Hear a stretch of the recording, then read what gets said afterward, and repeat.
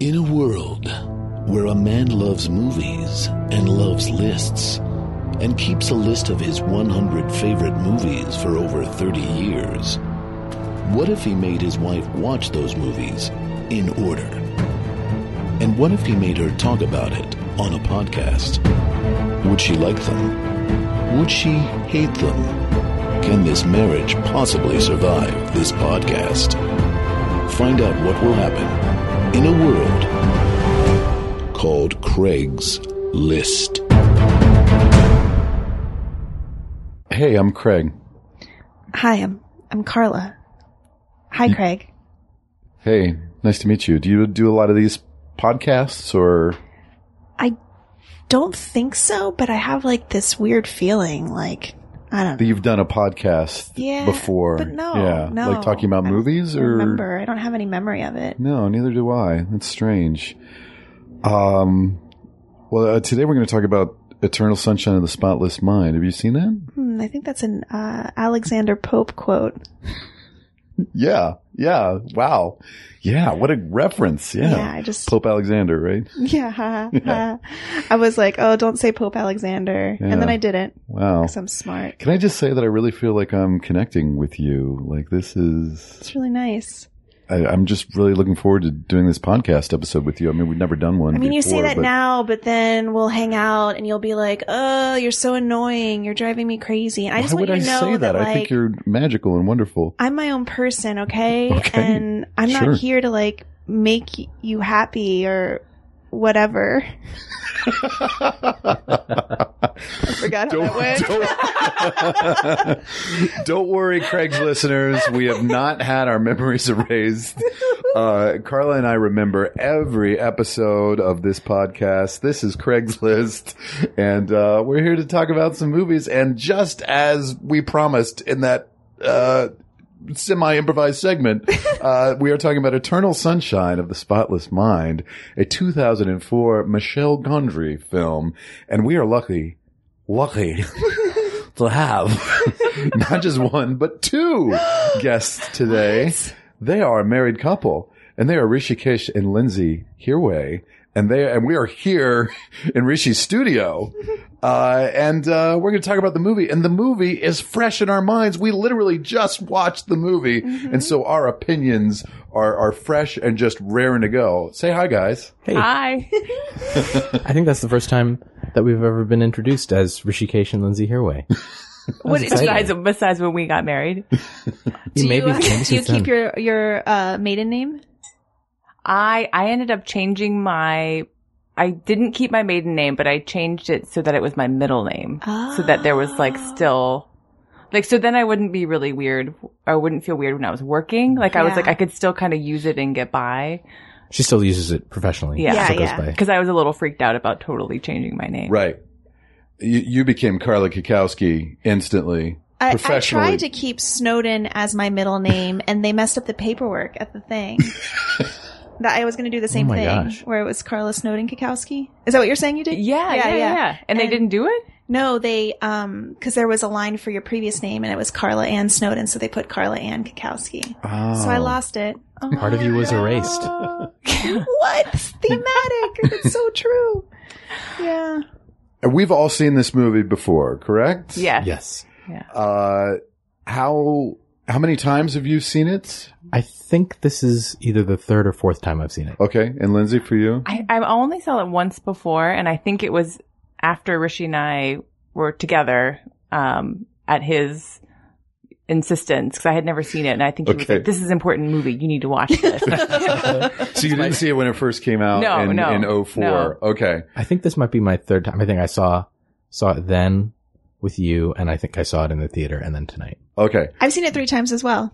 Yep. This is maybe 5 for me, I think, because of course, as you know, Craig's listeners, any movie I have to have seen at least 3 times for it to make the list in the first place. I don't know. Those are the qualifications. It can't go on the list after one viewing. Right. People, it needs to sink in a little bit, and sometimes sometimes a movie sneaks up on you after a while, and sometimes a movie you have a great first impression and then it doesn't hold up on subsequent viewings. And this is a movie that I think gets better every time I see it, because you appreciate how much craft and detail went into it.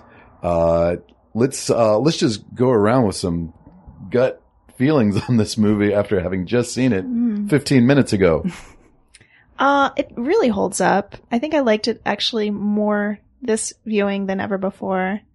All of the pieces came together for me having seen the movie, so it was easier to figure out where they were in the story because they mixed the timeline up so much. But a few things that I noticed, I'll say them. Yes. Go for it. He does, and whoever, I guess Michelle Gondry does a great job of tracking the timeline through her hair and through Jim Carrey's dots on the side of his forehead that they, mark on him to, do you know what I'm talking about? No, I didn't notice that at all. Yeah. So when he goes in to get the procedure done, they put the dots on his forehead. And so you can track where he is in his timeline, if they're still there or not, which I thought was really interesting. I definitely knew that present day Clementine is blue hair. Like that's the best way of tracking that. But yeah. And just to go one step further, they do such a good job that as Jim Carrey is going back through and erasing her from his memory, her roots match up to where they would be like when she dyed her hair, which is incredible. I thought that was a really cool detail that I did not notice before. And those are all wigs, by the way, on Kate Winslet. Oh, really? I guess they're doing wigs with varying degree of highlights, right? Are you sure? Maybe. I don't know. It didn't look like a wig. I didn't think so. There was either. only one time that looked like a wig. The red hair and a couple shots looked like a wig. Okay. Oh, okay. But the blue I thought was pretty. Yeah. And the green. Maybe that's the real deal then. We got to find out. Okay. We'll look it up. We'll do some wig We'll tweet wig research. Lindsay got response seeing it the second time. Yeah, I think the first time around I wasn't really that into it. Like I was like, okay, but I didn't like you never it told me that this. much. Well, I think I knew that you loved it, and so I think I probably kept a lot of that to myself. But now on the second viewing, and maybe this is after having, I think my tastes in movies have probably changed over the years. Right, because you were just a baby full of hope and you didn't have any bitterness when you saw it. Yeah, exactly. With my life experience. But no, I like even just the production value I really appreciated now in a way that I didn't on the first viewing. Like before the credits says first 17 minutes. Oh my gosh. I was like, this is really, this is beautifully done. Yeah. And yeah, I think on the second viewing, I picked up on a lot of things. Like, I think the first time around, I was kind of confused. Like, just like keeping up with the timeline and everything was hard. And now, but on second viewing, I was like connecting more dots. Totally. So now it's like, I really appreciated the way the story was told. Yeah. I think it is a movie you have to see multiple times to even get what they're doing with the timeline, because it is very disjointing the first time you see it. Now having seen it as many times as I have, and I kind of know it, I'm like, oh, it's totally clear the whole way, but I can see how it could be disorienting early on. And I think it was certainly the first time for me I too. saw it. And, I remember that. Intentionally so, because the whole pre-credit sequence is last chronologically, because this is them re-meeting on the train to Montauk after having already been in a relationship together and having their memories erased. But then immediately after the titles, then he goes to like, oh, Clementine's breaking up with me, and you think that that's just chronologically following when it is ahead of time. Yeah, that it's maybe a year has passed and now it's the following Valentine's Day. Exactly. Right. Yeah. Rishi, what are your gut responses this time? I still love it. Yeah. I mean, I haven't seen the movie in a while, but I own the DVD. It's one of those things where I bought it because I loved it so much, but then it becomes just a thing in your library, not something that and you're like, I'm going to watch it all the time. And, yeah. But for me, a surefire way to not watch a movie is to buy it. Because once I own it, then I'm like, I can watch it anytime. Right. Yes. And then I never have any pressure to watch it, and then I don't watch it. But I really love this movie. And not to mention we have no way of playing DVDs. That's true. Well, we do. It's unplugged. Yeah. I brought my DVD. You had your DVD. We ended up renting it from iTunes. We could have, but then we would have to watch it in SD, and that's just ugh. That's for peasants. Yeah. I still think this movie is one of my favorite movies ever. It's so romantic and so heartbreaking and beautiful and also like full of hope. That's everything. It's everything that I want from a movie because it has all of those feelings. Plus it has like a touch of sci-fi and psychological thriller all combined.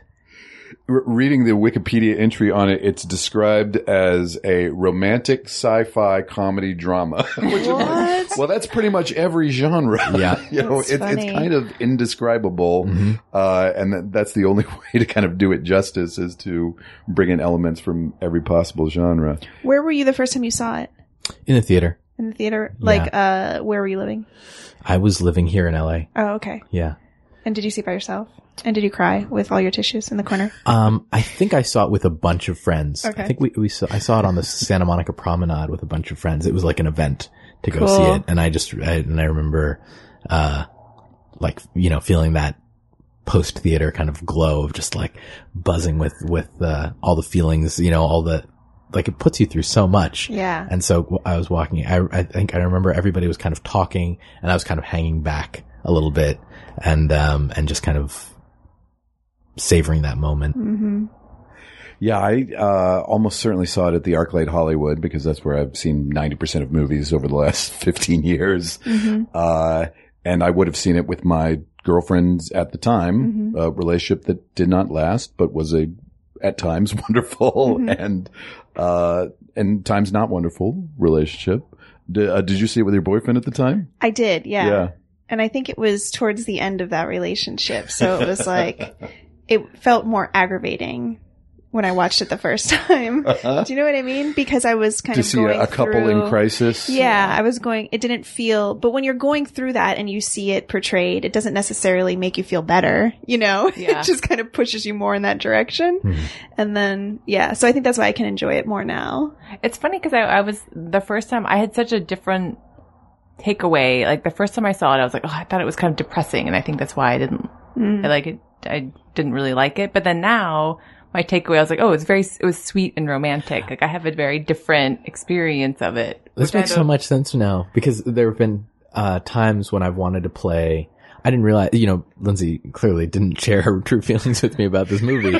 And then there have been times when I've put on the Beck cover that's featured in the song, and I remember putting it on, and Lindsay was like, "Can you put on something else?" And I was like, "This is one of the best songs ever." and why? And Lindsay said, "It's just so depressing." And I thought, what's the like? I definitely didn't associate that. I mean, I think it's sad, but it has all these other layers to it, and like I said, like hope and it's romantic. And Lindsay would kind of be like, this song is just depressing. And now I realize it's because you thought the movie was depressing. Exactly. I didn't know that. You hold on to these associations for a while. Yeah. Everybody's Got to Learn Sometime is the song that plays over the closing credits. Everybody's gotta learn sometime. That was pretty good. Which is a Beck and John Bryan cover of a song by the Corgis from 1980 that was a mild one-hit wonder top 40 hit. I believe it peaked at number 18. Okay. Yeah, sorry guys, but I hold on to this information. With a name like the Corgis, how did they not go on forever? And they spelled it with a K too, so like not the Welsh dog. Now, Craig's listeners, I'm sure you have seen Eternal Sunshine of the Spotless Mind, but let me give you a brief synopsis. It concerns a couple, Joel and Clementine, played by Jim Carrey and Kate Winslet, and we see them at various points of their relationship, mostly through Joel's memories of the relationship, because they've hired a company called Lacuna, headed by Tom Wilkinson as the doctor who has invented this technique to wipe your memories clear of bad relationships or some kind of past trauma. There's a suggestion at Lacuna that they cover many sorts of memory erasing, but mostly relationships, possibly erasing a beloved pet from your mind as well, after their pass. But he's got a team of technicians, Mark Ruffalo, Elijah Wood, and Kirsten Dunst, all work for him, and great performances all around. Like it's such a strong cast. Kate Winslet was Oscar nominated for this movie, deservingly so. And who won that year? This is 2004. I want to say that was Hilary Swank for $1 Million Baby. Was Kate Winslet nominated for Best Actress or Best Supporting For Actress? Best Actress. Okay. Lead actress, yes. She's amazing in this, I thought. She's really incredible. Yeah. Yeah. And I thought Jim Carrey was really great too. I I feel like agree, he yeah. reminds me of so many people that we know here in LA that I was like, it really resonated. Yeah. I won't name names, but I was like, oh, I know that guy. Like a depressed middle-aged guy. Well, he is kind of using, it's the sad clown Yeah. mentality. Which she says. Or no, she says puppy dog eyes or whatever when she gets mad at him. Yeah, I have to admit that I'm not a big fan of Jim Carrey's comedy, though probably to the degree where I haven't even tried some of his comedies that are very beloved because he used to bug me so much on In Living Color. I just thought he was over the top and constantly look at me, that I've never seen Ace Ventura.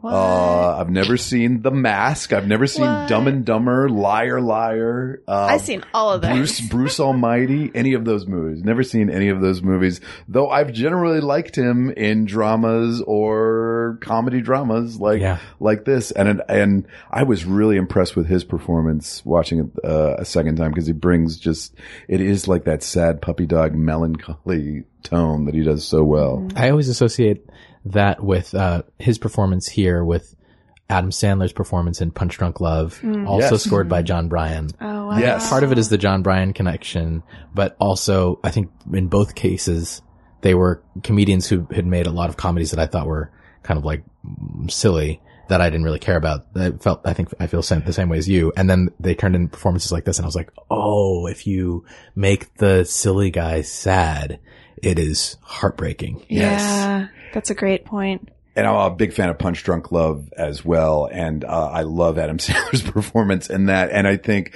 Paul Thomas Anderson kind of taps into this suppressed rage that Adam Sandler always has in his performances. Yeah. We'll talk a little more about the John Bryan score, which I'm sure you have thoughts on. A lot of fondness for. It's really wonderful. But yeah. Can we break down real quick the different roles that they're playing in this movie? Yeah, well, that's why I think Kate Winslet is so impressive because she's playing many different Clementines. Yes, so she's playing the Clementine who is sick, who's at the end of the relationship and sick to death of her boyfriend. Then she's playing the Clementine that we fall in love with in his memory as he's running around trying to save her and she's just so charming and trying to help him save her, which is a totally different role. Right. Yeah. A fiction, an imaginary manifestation of Clementine Exactly, that only yeah. exists within his Which is sense of all her. her best parts. You Yes. know? It's easy to love her because you don't have all the Yes. baggage of the other things. And then she's playing the Clementine who has had her memory wiped Mhm. and is trying to figure out why she feels so bad. And then It's also incredible. she kind of becomes his conscience at conscience at one point. And conscious. And conscious, because when he becomes self-aware when he's having his memories wiped and he's talking to Clementine, the idealized Clementine from his memory, then they start to collaborate Right. of how to hide these memories from Lacuna and preserve them. So she's kind of another representation of Joel. I just said that. There. Yeah. Yeah. We're on the same page. We're totally on the same page. But what's so great about that is that the audience gets to see why he loves her because we see so much in terms of her just being manic and crazy. And so in those moments, it's that's the romance, that's the love story, is him falling in love with this manifestation. I like that you used manic to describe her because I was thinking about her as manic pixie dream girl. Yeah. Uh-huh. And I was, when we were taking notes, I wrote manic panic pixie dream girl. But then and she's kind of functioning in this manic pixie dream girl quality for 3/4 of the movie. And then she gives a speech to him where she's like, look, that's not me. And you can't do that. And I'm actually a real person and I can't just exist as part of your mind. I also have my own mind. Yeah. Which becomes such a great thing, but she's even doing it within his memory. She's doing it as a part of his mind. It's really cool. It is really cool. So when we were, right before we pressed play, there were a bunch of movies underneath this movie, remember? And it was like, Garden State, Virgin Suicides, Fight Club. And I realized after we started watching, like, all those movies had Manic Pixie Dream Girls in them. They do, yeah. Maybe that was the common theme. Natalie Portman in Garden State is one of the most notorious Manic Pixie Dream Girls.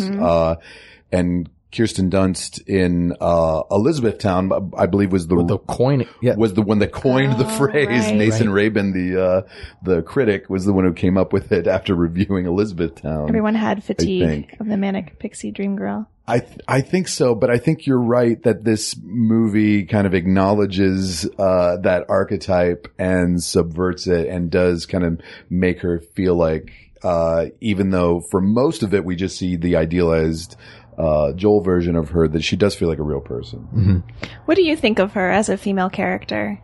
I thought she was great. I mean, I kind of hate, I wrote down in my notes, I was like, in the beginning, the first like half of the movie, I was like, she is terrible. Like I was thinking when they first meet on the train, which is the second time. Yeah. I was like, this is like my, like, nightmare scenario when you talk to strangers and then they talk incessantly and then they're crazy. I was like, this is my worst nightmare, is like meeting this person, or like you engage and then they're like, oh, okay, you want to engage with me? Look, I'm crazy. And I'm gonna like.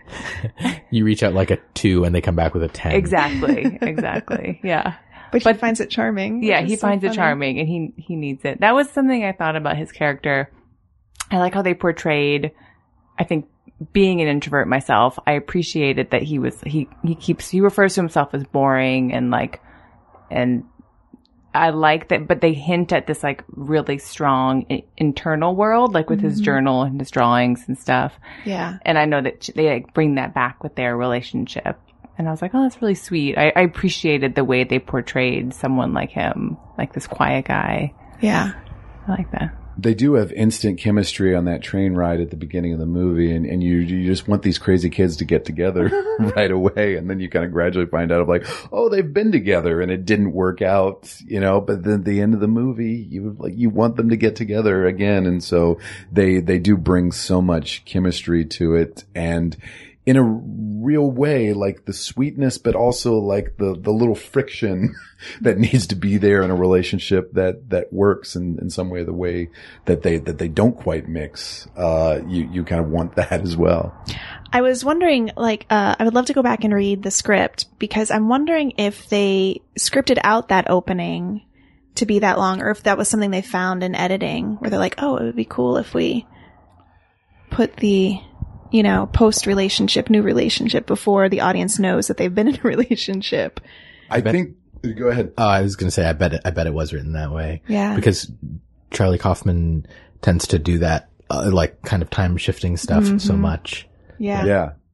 I realize at this point I haven't even said the name Charlie Kaufman yet, and he's such a big part of what makes this movie great.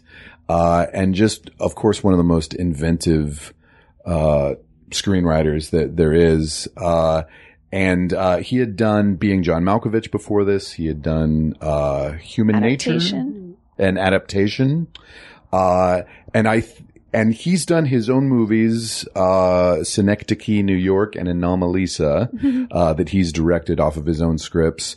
But I prefer his collaborations with Spike Jonze and Michel Gondry, because, he has such a dark worldview that I think you kind of need the whimsy of those directors to counteract the vinegar of Charlie Kaufman. I think this is him and Gondry, at their best.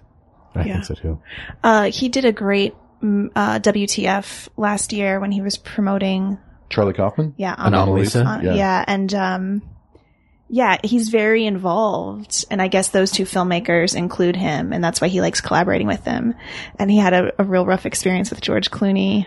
Right. Cause he did, what is that? Confessions of a Dangerous Mind. Of a Dangerous Mind, which is the script about Chuck Barris, the Gong Show host. Yeah. It was played by Sam Rockwell in the movie. Right. Yeah. But I think he pretty much turned in the script and was never involved again. Yeah. And he was real pissed about it. Yeah.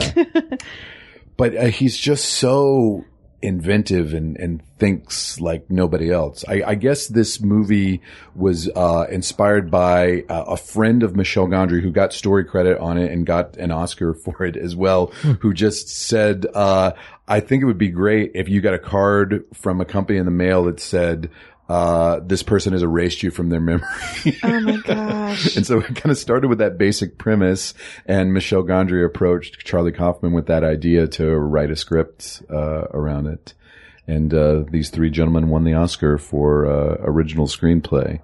Because there is so much going on in the film in terms of, the sets and everything, the production value and just how fast it moves. You don't ever really, or maybe I should throw this to you guys. Did you guys ever really question the world or the justification? Did you get lost in like, well, how would that really work? No, I think that. Yeah, I definitely did. Yeah, I me think either. Immediately, you're just like, you just go with this. Yeah. Yeah. Because it's our world, other than the fact that people's memories can be erased by this device. Yeah. Yeah, and I love how kind of crummy Lacuna's offices are. It's not this, it's not Gattaca. Right. It's not this like glowing, pristine kind of sci-fi building. It's just like this little, Yeah. like Let's go into a bad shitty dentist. Yeah, exactly.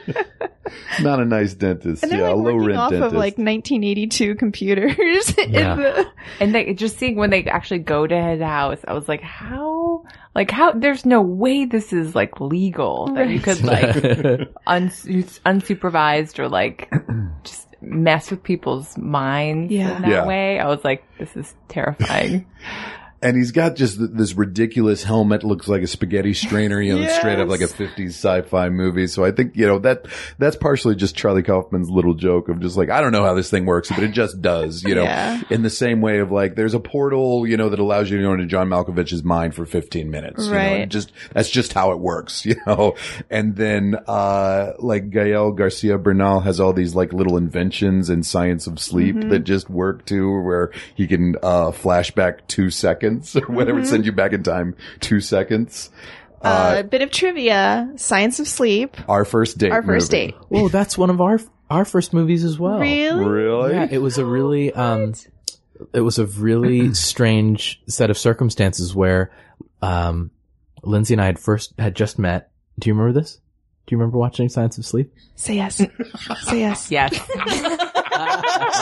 It's another really formative memory. Significant, really important time for both of us.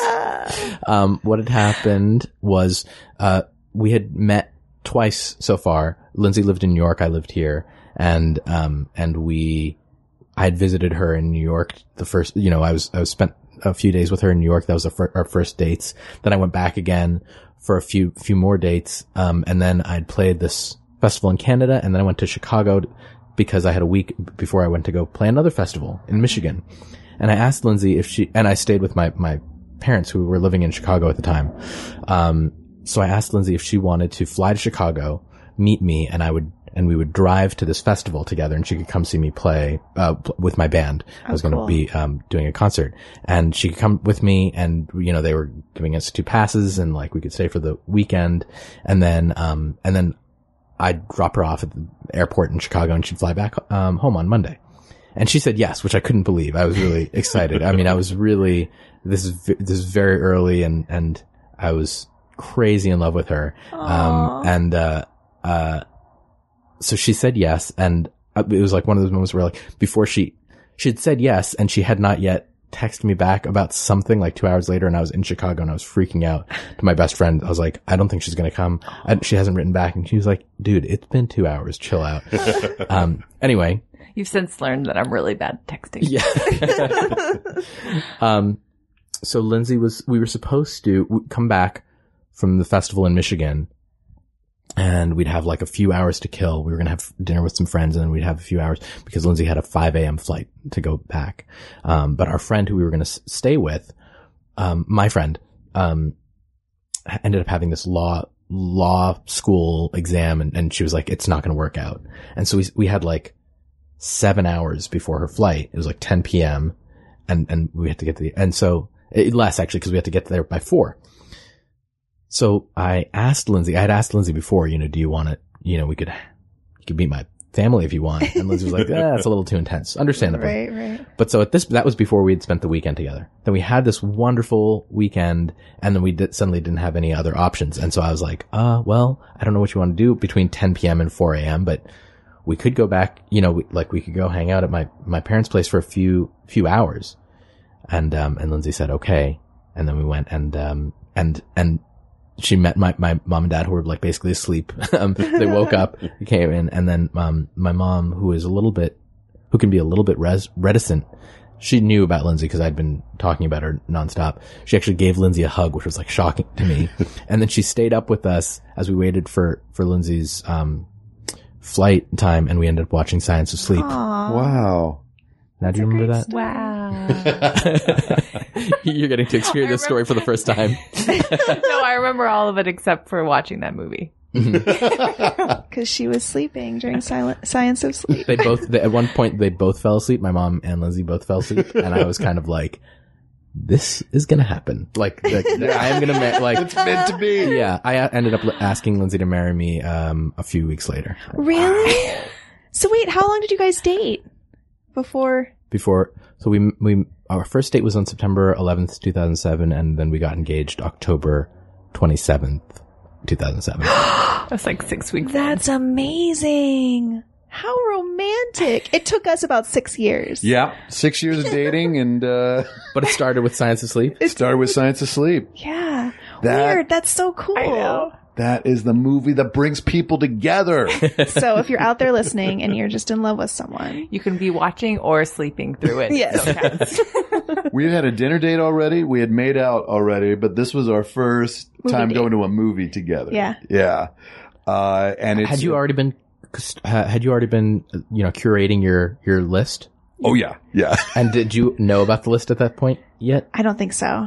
When did I drop in the list as part of my seduction, technique? Don't remember. Because you wouldn't yet know how significant Right. it really was to go to a movie. I Yeah. mean, like, for some people you can be like, go to a movie. Yeah. But when you're on a date with Craig to go see a movie, it's like, There's a lot of pressure on It that immediately movie. is being placed somewhere in a continuum. Yeah. In my mind of like, I think that's number 2 for the year so far. right.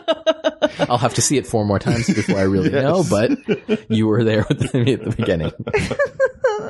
Yeah, Science of Sleep was Michel Gondry's follow-up to this, and it's a wonderful movie as well. Not quite on the top 100, but a very good movie. And Your top 100. my top 100. But we showed it at our wedding because our wedding was at, it's now called Cinefamily, but at the Silent Movie Theater on Fairfax. And so there is a big screen there, and they told us you can bring a DVD and show whatever you want. And we decided to run Science of Sleep, on silent just because of the connection that we had Yeah. with that was it. Nice. The silence of sleep. Yes. The silence.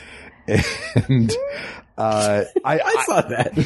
Really just rolled her eyes. Man, I almost said it about 3 times, so. we're all thinking it. But you said it, Rishi. But I'm a big sucker for dream logic, in general. And, I think back to Eternal Sunshine, the memories certainly have a dreamlike feeling.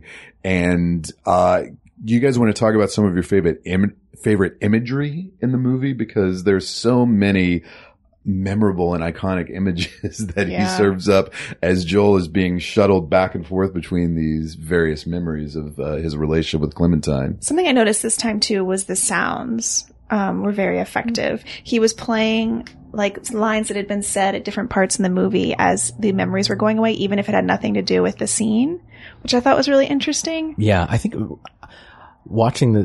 you were watching this movie for the first time, there is a big section right after the opening titles when things are really getting going and memories are getting erased, where it is just chaos. Yeah. If you don't know what's like again, like you said, I can watch it now and I know what all those different pieces and what those snippets of dialogue actually are referring to. But there are parts where it's just layered dialogue and intercut images. Yeah. And you could just easily get lost, which I think is really effective. But there's also something really nice about seeing it a second time and being able to like sort out those pieces. Yeah. Because it takes a while before they reveal Mark Ruffalo and Elijah Wood in the apartment erasing the memories, because he has a little like interaction with his neighbor as he's getting his mail, just like, hey, what's going on with you and Clementine? And that's the first memory that gets erased because they're going in reverse order, chronologically. And so they kind of replay that scene, but you're like, what, didn't we just see that? Like, what's going on? Yeah. It's really neat.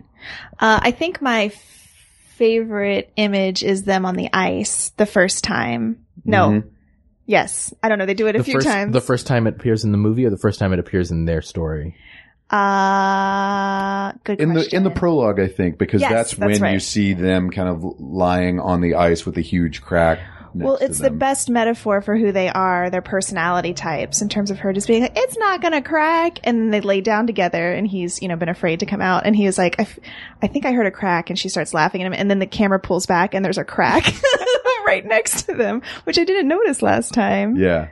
I thought that was great. Well, it's just a wonderful metaphor for relationships in general. Yeah. Like, we're always on this ice, and you Right. think it's secure, but you never know, It's not subtle, but it's really effective. I really like how they took that image and carried it over to the titles themselves, like the actual credits in the opening titles.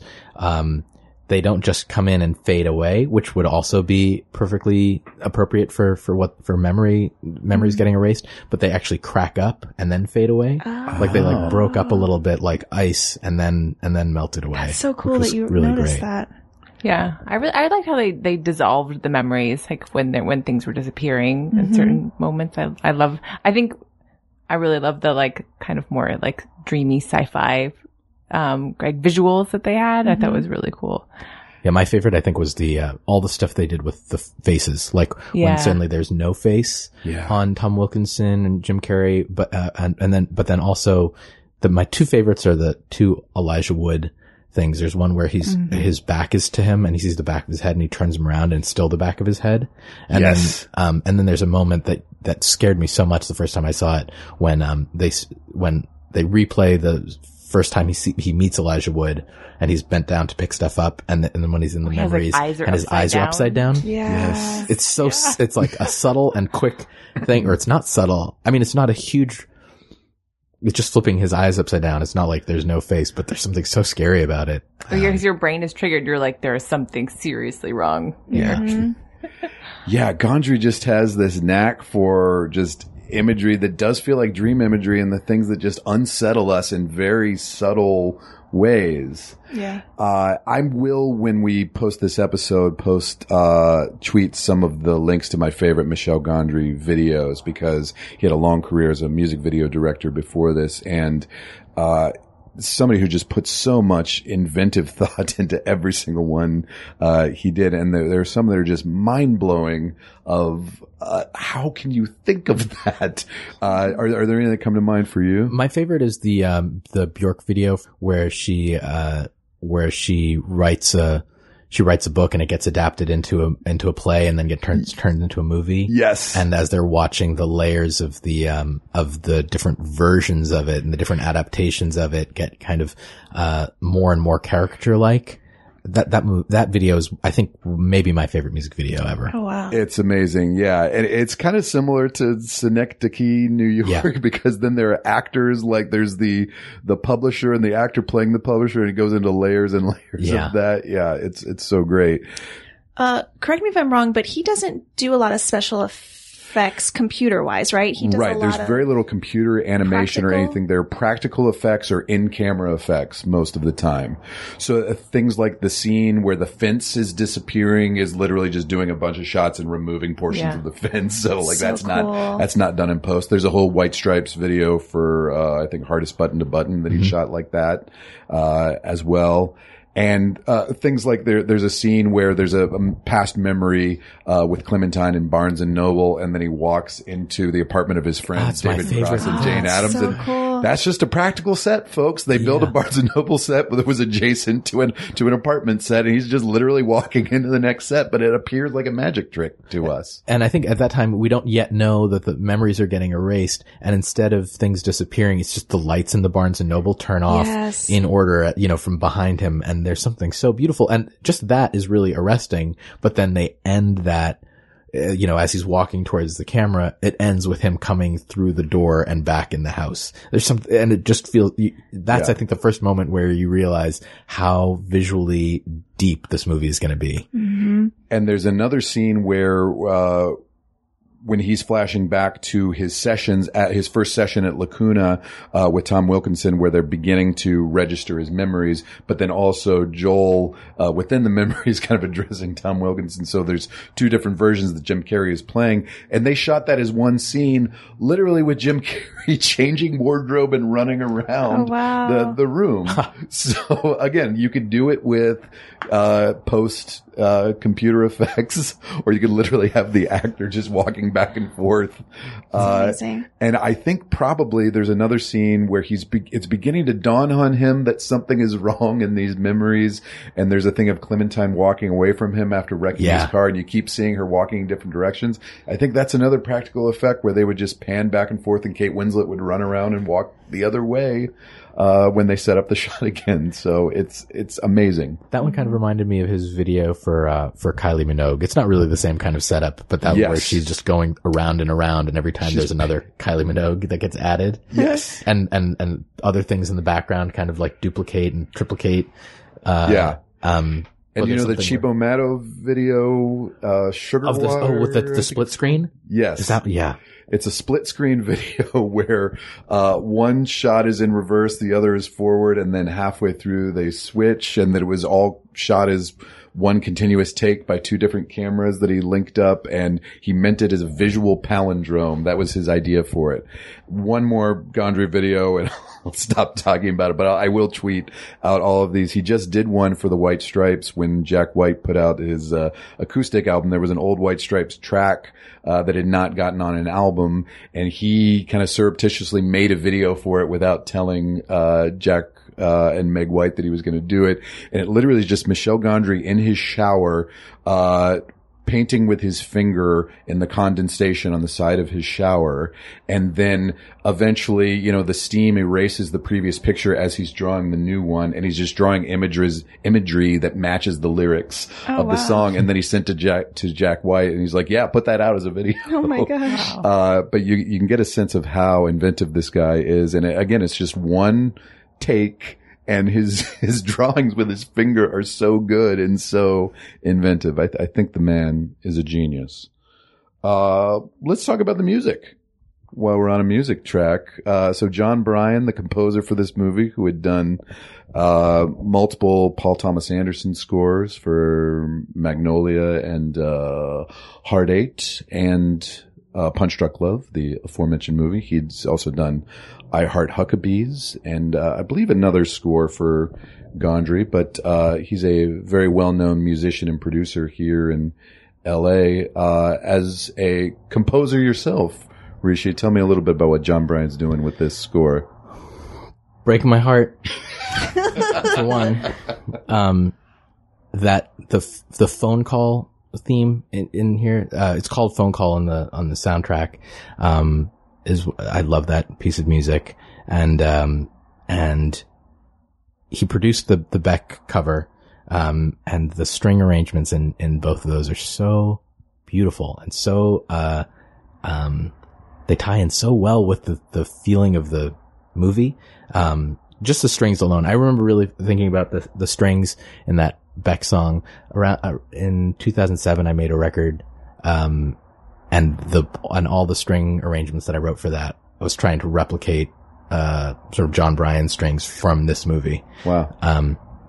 Yeah, that phone call, that's that sort of like, dum, dum, dum, dum, dum, dum, dum, dum, dum, that little high guitar part that happens, comes in and out. There's also a really nice thing that they do with the Beck song where, after the opening titles, we don't know what's happening, but Jim Carrey's crying, and that song he's listening to the song in his car, and then he ejects the tape and he drops it out the window, and we don't even hear the whole song. And then later, when memories are getting erased and we're in the deep chaos of his mind, that song comes back, but it's got this crazy tremolo effect, so you can't actually hear it all the way through. There are gaps in the song. It's really neat. And John Bryan uses a lot of Mellotron, right? And Chamberlain. Are those correct? They're like old keyboards that are like analog recordings. Yeah, you can really hear the Mellotron in the Punch Drunk Love soundtrack. Right. Because it's supposed to mirror like the pipe organ or the harmonium. Is that what it is that gets delivered? Yeah, exactly. Mysteriously at Adam Sandler's, office. Mm-hmm. Yeah. I also really like, the different, so he's got like this great score for when the memories are going away, but then he also has, when they're falling in love and we get to see them for the first time, like falling in love, all of a sudden the score completely changes and it's like very romantic. And I thought that was cool because it is so different from anything you've heard up until that point, and it's probably 3/4 way into the movie. Yeah. But it's so effective because it's like, oh, we're supposed to appreciate them falling in love right now. It's a nice guide into the changes of the emotion of the story. Yeah, a lot of like distinctly different moods all throughout. There was another theme that he wrote when we started to see Joel's like childhood memories of him as a little kid. That's very much like a sad piano, almost sounds like an early 80s classic rock, like Journey kind of vibe, that he's writing there. He just turned on the light in here. Did I ruin the mood? And no, it's great. It felt very effective. Like we were, yeah, it was the right choice at the right time. Scoring the mood. Yeah. With the light.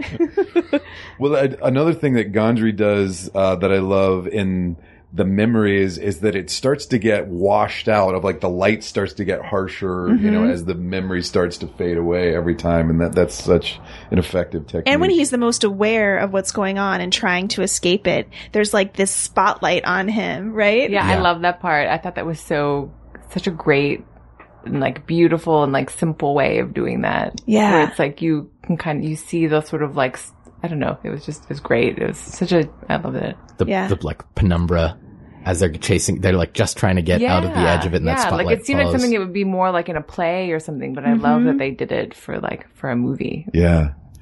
And people disappearing in Grand Central Station as they're kind of running, you know, from left to right, within that shot. And things like the bed alone on the beach or him being left alone in the restaurant when we saw a full restaurant with them on the date before. Oh, there's one scene after he loses her for the last time and he's in the car with David Cross and what's her name? Jane Addams. And they're driving back and the whole back seat is just covered in sand. Yes. And he's just sitting in sand in the back seat. And as they're driving back, they're driving, I guess down, the Long Island Expressway probably, but it's just, they're literally driving past all the memories of him and Clementine, which is. Oh, I didn't even see that. It's beautiful. I really think that there's so many things that you could just not see, even having seen this movie multiple times. There was one other thing about the music that I wanted to say, or about the soundtrack. Yes. Cause in addition to owning the DVD, I also owned the CD of the soundtrack. There's, in the first scene when they're at, the first time that he's at Kate Winslet's house, at Clementine's house, she's playing all this Bollywood music in the background that I noticed that, yeah. There's 2 songs by Lata Mangeshkar that they play and 1 song by Mohammad Rafi. And on the soundtrack, they pick that like one of the Lata Mangeshkar songs is on there, but it is by far my least favorite of the 3. Like I love the other 2 songs that she plays. She has playing in her apartment, but then the one that's actually on the CD, I was like, oh, that's the wrong choice. Darn it. Well, let's go chronologically through the movie with a little segment that we like to call Carla's Quotes. She's feeling her oats and Craig's taking notes. Whatever they are, it's Carla's Quotes. It's my favorite part. I will say that I Carla didn't say anything. Carla was, I think, wrapped up in this movie. I think I quite a was, bit. yeah. I was afraid that we were maybe hindering the Carla's Quotes. Maybe a little bit. I don't want to get too self-conscious about it. It happened too when we watched Pulp Fiction with an audience as well. Yeah.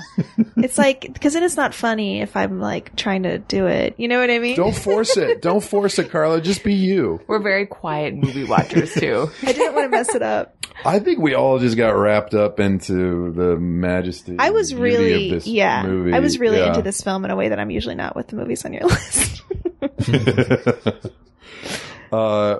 Right away when the John Bryan score started at the top of the movie, Carla said, sad music. Well, it's a great way to be like, this is a depressed guy without any dialogue, which I guess is the point of a good composer. Then there was a long sequence where Carla was loudly unwrapping her candy. And it felt like sitting next to an 80-year-old lady at a play. I kept apologizing, though. I kept saying, I'm really sorry it's so loud. Why is that a thing where as soon as any play live performance starts, all the senior citizens have hard candy that they're unwrapping? You should ask a senior citizen. All right, I will. When we first see Clementine, Carla's like, "Who is that?" Why did I say that? I don't know. I think just because you knew what was coming. Oh. You know what's going on. Because they make her, she's like in the distance, like blurry. And he's like, hi. With distinctive blue hair, though. Yeah. And it's Kate Winslet, and you're like, of course, you're immediately drawn into like, what's going on with this lady? Yeah. Yeah. She's so great. Then Carlos, and we hear up top, we hear Joel's entries from his journal. And Carla's like, do guys really journal? Adult men?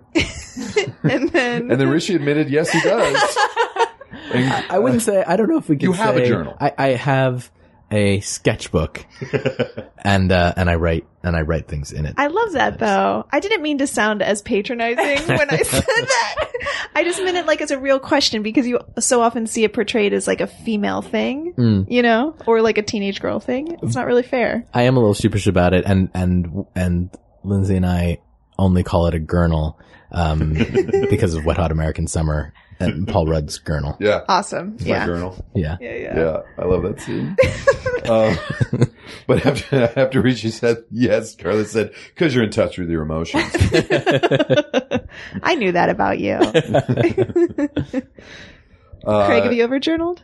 Nope. Not in touch with my emotions. I knew that about you, too. I like when she goes through her different hair colors, and she's kind of like pontificating of like, who comes up with those hair colors? Of like, that's somebody's job to come up with those names. Red Menace and Yellow Fever of two of the real ones. And she comes up with Agent Orange. And they're just perfect for each other right away. Really? I don't think that was the point of the movie. Well, I don't know. Me already loving the movie and already loving their relationship. I mean, the actors have chemistry, certainly, you know, but she is a little abrasive up top, and She's crazy. Yeah, She's she is. crazy. Like, he seems so, like, I get why they would connect. Like, he needs someone to draw him out. And so I see how they're sort of like a yin and yang match. Exactly. But yeah, at first I'm like, I wouldn't totally, in the first sequence when they meet on the train, I was like, I don't see why they get together. But then it comes back around at the end. Yeah. Because I feel like they heighten her, like, that personality, like that aspect of her when they're meeting for the second time. Then when they meet for the first time, I feel like she's like a little more like mellow. Yeah. yeah. Like it's sort of like she already has that like intense, like feeling towards him because she like senses that she knows him already. So I was like, oh, that's why she's like so manic. And she's also dealing with the feeling of like missing time, I'm guessing. Because when she calls Patrick and she's like screaming and crying and she's like, I don't know why I'm crying. And it's like, oh, she just had this major brain surgery. Yes. Yeah. But she doesn't know. Well, That's something I what noticed. I'm going to say the next time that I'm like that. I must have had a major brain surgery. I don't remember. Is that why I'm behaving this way? Something I noticed just stylistically is that, you know, Michel Gondry, who is kind of like a showy, you know, visually stunning director, but the pre-credit sequence is, you know, very documentary style, very low key, very handheld, you know, which kind of sets you up later for the more dreamlike imagery because it's so jarring from the tone that they set up. He does a great job there too with the different looks during the different parts of the timeline. Yeah. Or is that the cinematographer? I didn't mean to interrupt you. I'm going to assume it's a collaboration between the cinematographer and Michel Gondry. The scene where they're on the train and she punches him, Kate Winslet improvised that punch, and Jim Carrey was not expecting it. Oh, fun. And then in that moment, Carla kicked me. So she improvised a little kick. I will also post a link to Roger Ebert's Great Movies review of this, which I think he has some incisive and interesting things to say, as Roger always did. One thing that I kind of liked is that Jane Addams and David Cross play his friends, the couple that he hangs out with. They're very bickery too. Yeah. Which I kind of like that example of just like, here's clearly like a longtime married couple who are always kind of like at each other's throats, you know. Right. This is what a successful relationship actually looks like. Right. Yeah. Exactly. Maybe. They've worked out something. Yeah. You know? And apparently they improvised a lot of their stuff, as did Elijah Wood, and Mark Ruffalo improvised a lot of their dialogue too. But her character's name is Carrie, and she's kind of being mothering to Joel's character, and David Cross is like, she's not Mama Carrie's kid. But of course it's Jim Carrey, who is Mama Carrie's kid. Oh, jeez. weird. I don't know if that was intentional, but That's I funny. enjoyed that. There's also a nice pun that I caught this time when at the very end they're at the house in Long Island, and it's literally crumbling around them.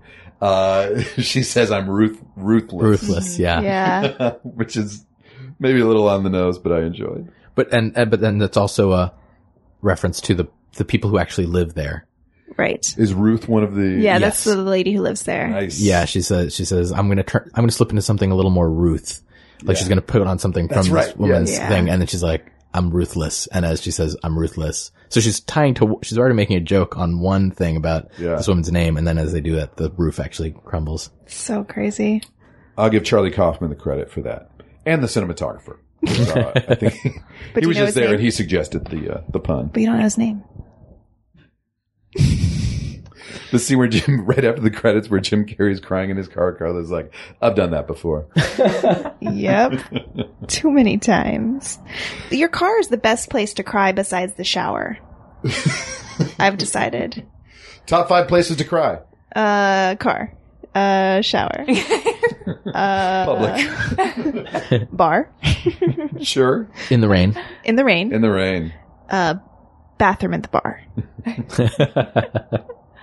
When we see the office of Lacuna and we see everybody in the waiting room, and there is a lady with a dog bowl that says Buster on it and all these dog toys and everything, and Carla got so sad by it. She's like, Buster, oh. And then you said, we'll do that with Benny. Yeah. No, I never want to forget our dog. Yeah. Yeah, I feel like there's another movie there with Buster and that lady. Yeah. A whole other story. And in those iTunes suggestions of all the movies, one of them was Clockwork Orange, and I'm like, Clockwork Orange, which I guess I kind of get, but then there is like a brief scene, which is, I think it's a deliberate Clockwork Orange homage, because you see an old lady like watching these films with her eyes kind of wide open, and it is kind of a direct reference to that.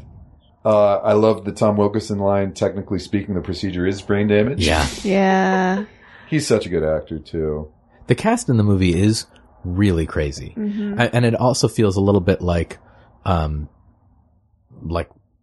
kind of got the chance to see. I mean, I don't think that you could put all these people in the same movie anymore because it would just be too expensive. Right. But the fact that we got to see Elijah Wood and Mark Ruffalo and Kirsten Dunst and Tom Wilkinson, like all of them all in one place, and the 4 of them are not the stars. Yeah. Is crazy. I thought that too. I do remember when this came out though, thinking, like, being really impressed with Kirsten Dunst taking this part because Spider-Man had just come out or something. Mm-hmm. And I was like, oh, she must really be wanting to, break out of that ingenue thing. And Elijah Wood breaking out Lord of of the Frodo Rings. thing. Yeah. Yeah, because this would be right after Lord of the Rings for him. Mm-hmm. Yeah. Little name dropping, just worked with Kirsten Dunst 2 days ago on Drunk History, and she was delightful. Awesome. And so good. And Carla came to visit me on set that day and got to see Ms. Dunst. I was really impressed. Work. She's great. She's very good. Maybe she'll listen and know that we liked her a lot. Kirst, if you're listening, we loved your work in this movie. Don't call her Kirst. That's not her name. That's not it. In one of his memories, there's a thing where he does a fake slash throat on the floor. Oh, the Harold and Maude reference. It's a Harold and Maude homage. Yeah. But it doesn't. This is their dark time in their relationship. She doesn't even care. And Carla's like, "Oh, like it was the most romantic thing in the world." I didn't even know it was a Harold and Maude reference. I've never seen that movie. Because he's always faking suicide. Yeah, I got that. Is Harold and Maude on the list? It is not on the list. What? Yeah. Aw. It's a lot of people's favorite, and it's a huge cult classic. I may have come to it too late. Mm-hmm. I think maybe it had been too blown up for me a bit. I liked it, but it didn't hit me in that special Did you see that? place in your I heart. did, yeah. Actually, I saw it for the first time in my adult, like, I think in my late 20s. But we saw it. It was like a very special LA experience where it was, At the Academy. yeah, at the Academy, and there was like a Q&A afterwards with like the actors and Yeah, Some Bud of them. Cort Bud spoke. Cort? yeah. Bud Cort Cool. spoke, and then Cat Stevens, no longer called Cat Stevens, but he performed 5 of the What? songs Yeah, from the it was soundtrack. crazy. Wow. Yeah, That's and amazing. there was like a round table.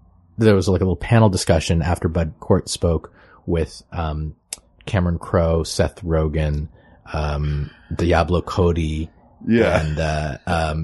and what's his name? Harold Wexler, who shot the movie. Wow. All these people spoke about, Harold Wexler talked about the experience of making the movie. Haskell Wexler? Haskell Wexler. Yes, yeah, yes. sorry. Yeah, Haskell Wexler. And Harold and Maude. right. Jeez.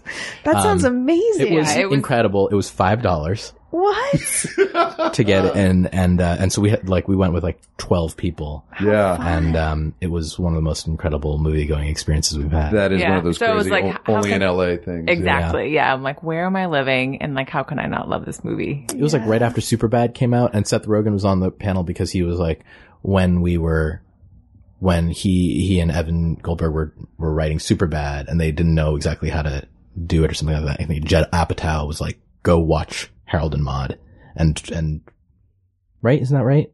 Yeah. I think You- that was you would one of remember. those. Anyway, I'm pretty sure that was one of the. Well, Carla, if you've never seen it, maybe I'm due to give that movie another chance. All right. Okay. You also said our fight seems so mild now after watching this movie. We really don't fight that much. Not in the way that they do. No.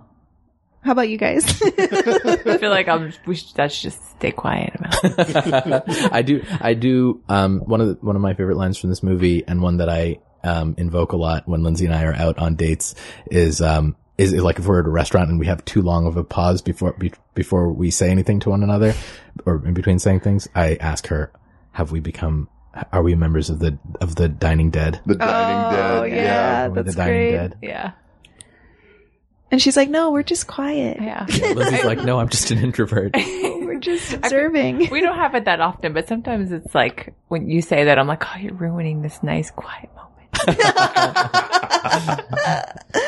And I'm saying something to just end the crushing anxiety that I'm Exactly, feeling in yeah. the silence. I think some of our quietest times are those moments where we're waiting for our food. You know? So hungry. Because, I think we both let our blood sugar dip too low. And I think we both get anxiety about the service too. It's just we ordered 20 minutes ago.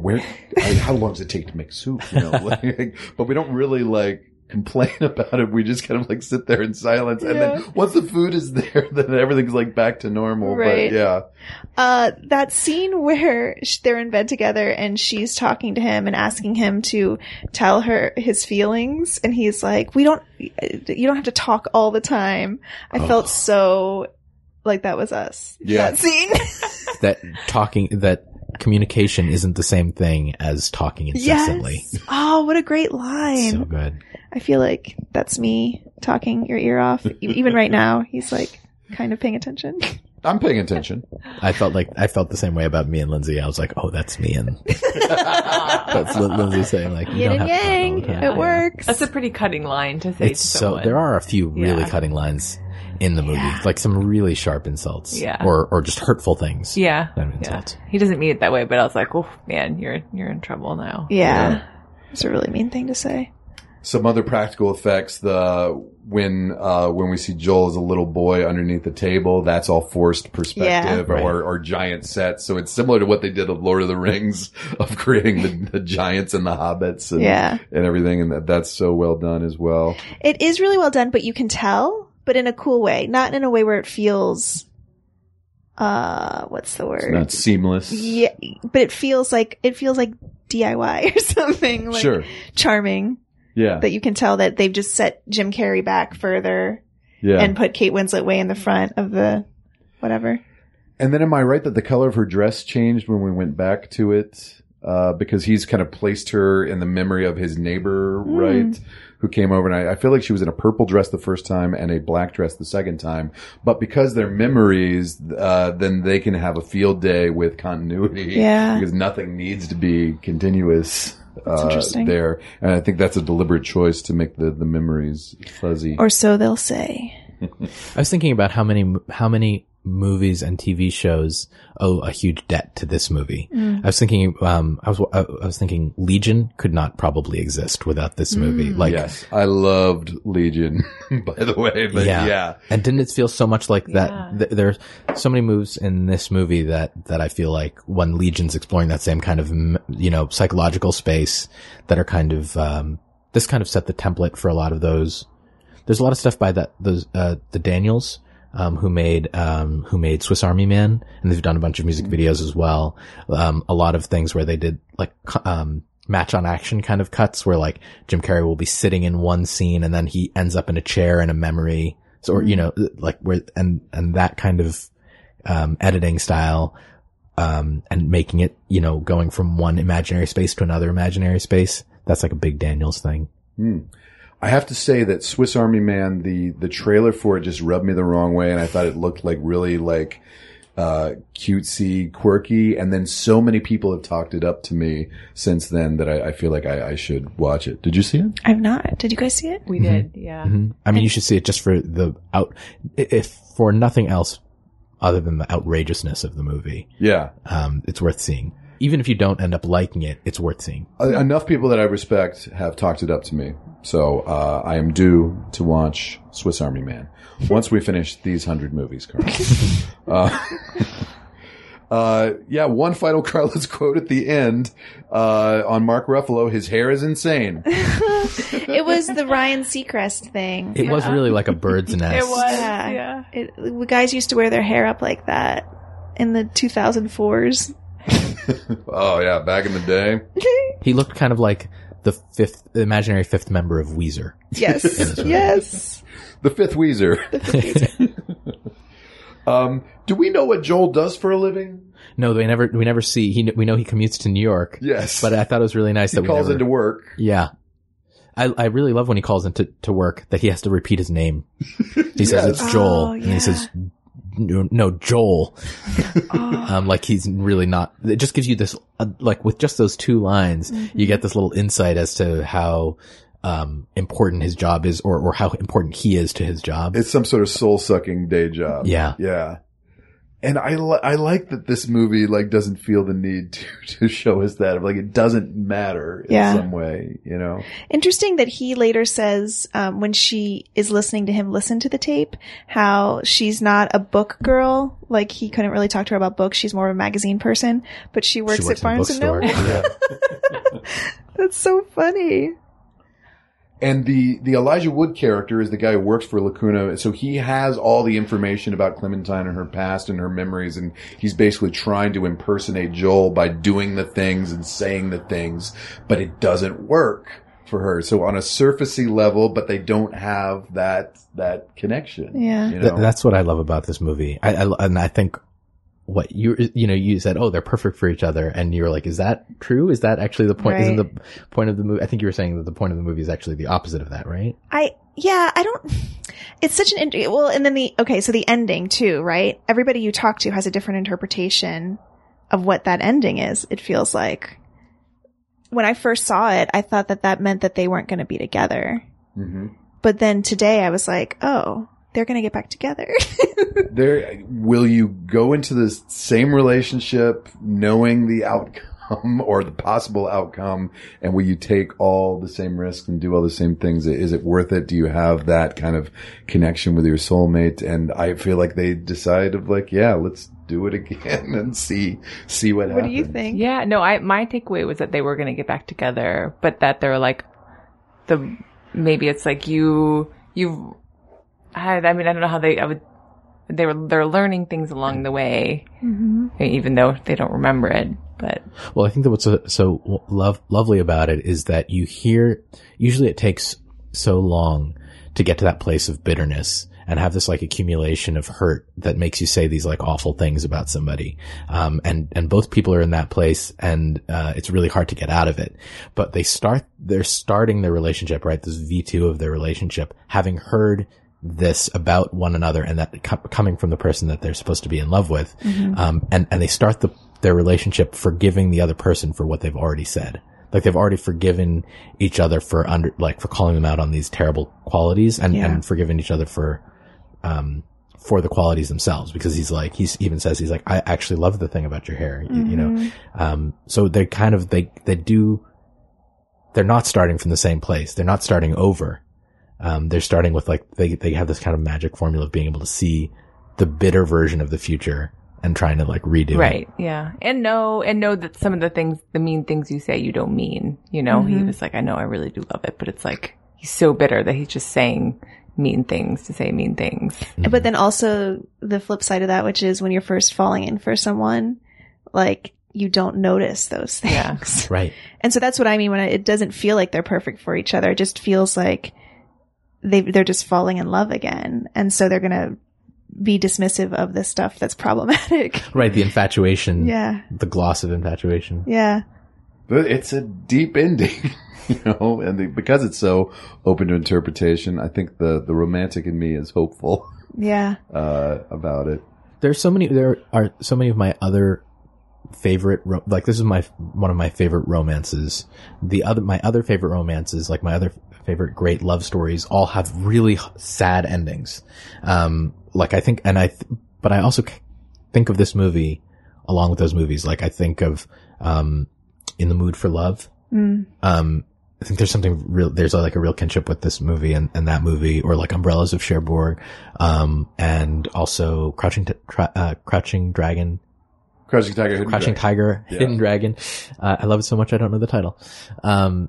Where there's like this inevitability of to the love story, and also like this fatalistic thing where it doesn't work out, but this is the great love of this person's life. Yeah. And in this movie, it feels like that happens. These guys are so in love with each other, and you see it fall apart. And then they get the chance to recognize that happened. And then are they going to take on the pain again? And so, and I love that they decided, I always thought that, yeah, they are. Yeah. That they are going to try it again. And that is particularly like heartbreaking and lovely. Yeah. Well, we always improvise a scene from the movie, or a scene inspired by the movie in some way. And I think, you know, we are 38 episodes into this podcast, and Carla, it's stressful, having to do a weekly podcast sometimes and talk about movies. And so Carla may want to erase her memories of doing this podcast. Okay. So I think you've gone to Lacuna. You've decided to reset to before we did this podcast, and Rishi and Lindsay are the technicians. We may hear from them a little bit, and so we're going into some of the past memories of Craigslist. Wait, so who are you? I'm me. Or I'm going to be playing your memories of me. Oh my God. And, in a Kate Winslet sort of way, where I'm just doing multiple levels. This is very complex. Okay, let me get a thing to put on your head here to simulate your.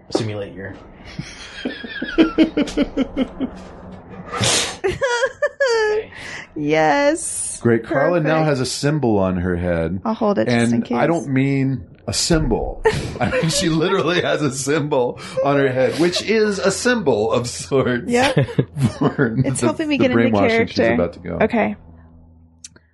Well, he said he wanted to do a podcast, and I thought, well, we should spend more time together.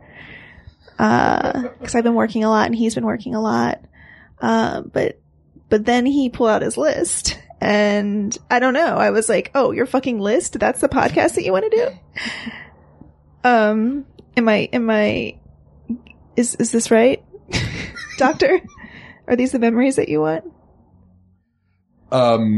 Yes, that's fine. Please go ahead. So this one day we were like watching Dances with Wolves. Carla, sit down and watch Dances with Wolves with me. It's going to be so fun. Craig, I don't really feel like watching that movie. Kevin Costner creeps me out. And also, do they dance with wolves? Well, yeah, there is a scene where a wolf is kind of nipping at his heels. It's like he's dancing, and then the Native Americans call him Dances with Wolves. It's I don't wonderful. know. You haven't hooked me with that. Lindsay, she seems kind of agitated. Should she be moving around this much? I think it's okay. They're always like this. All right. She just keeps saying Costner over and over again. Costner. That's what everyone says. Costner. So anyways, look, Craig, did you put batteries into the Zoom? Because Yeah, don't worry about it. Come on. Oh no, wait, we lost the last half hour. we have to do We this did- over. Oh no, Oh my we don't have God. any of this. I have a life to lead. That's okay. I can't mean, be you can be taping late your for class, podcast right? all the time. You're not taping it all the time, just like an hour and 15 minutes every week. I mean, it's not a problem. All right, got that one. Craig, I'm sorry. Don't leave. Craig, don't. No, it's fine, Carla. No, I understand. I mean, we do still have 62 episodes left, but we can erase the previous 38. No, I'm sorry. I love your list. I feel really bad. I don't know why I haven't been more open to it. Please don't go. Don't. Oh my God. The walls are falling. Meet me at the silent movie theater. Oh no. Come back. I'll take you into a different part of my brain. Let's go to the night my parents said they were getting divorced. And she's zapped. Scene. Meta, so many levels, guys. You have to get a picture of me with the symbol on my head. Okay. It's literally a hi-hat. So Carla, what, do you want to give this movie a letter grade? A+. A+. Wow. It is fantastic, this film. Is this one of your favorites that we have done? Yeah. Clearly. For I don't sure, think for you've given out many A+ before. Yeah. What does that A+ stand for? Friends really do make this experience better. Doesn't start with an A, but that's fine. How about for you, Lindsay? Is this an A? Yeah, I would give this an A for sure. A+ for me. A+. Yay. Yeah, this 63 seems way too low for this movie. Again, it made its debut the last time I did the list, so it was a newcomer to the list.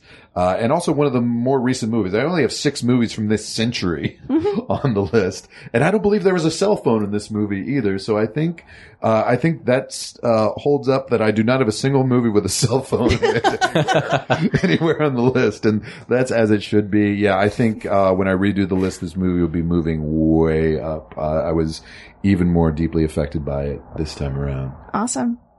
Rishi and Lindsay, anything to promote? Anything you guys want to talk about? Yeah, Lindsay Lindsay- makes amazing handbags, which I've touched and smelled. They smell really nice too. They're That's beautiful. true. I have a handbag line called Larson and Lund. And it's on Instagram. You can see all of her incredible pictures. Yes. And then Yeah. you can order them. The website's larsonandlund.com. Thanks, Rishi. And I have 2 podcasts of my own that I make. One's called Song Exploder, and it's about music.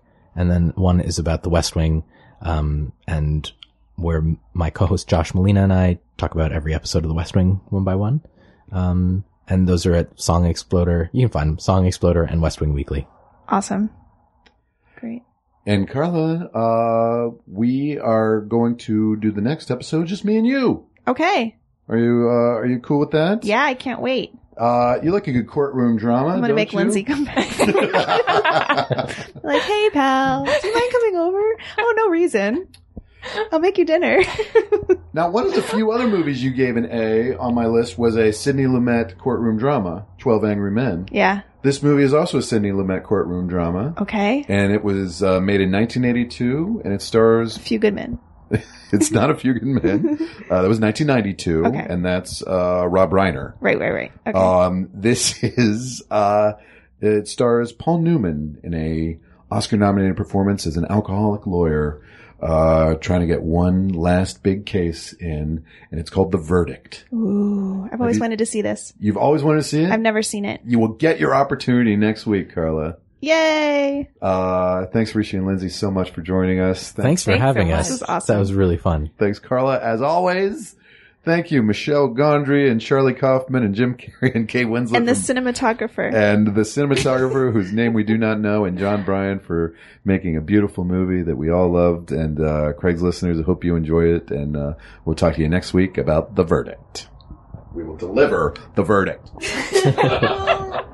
The list is an absolute good. The list is life.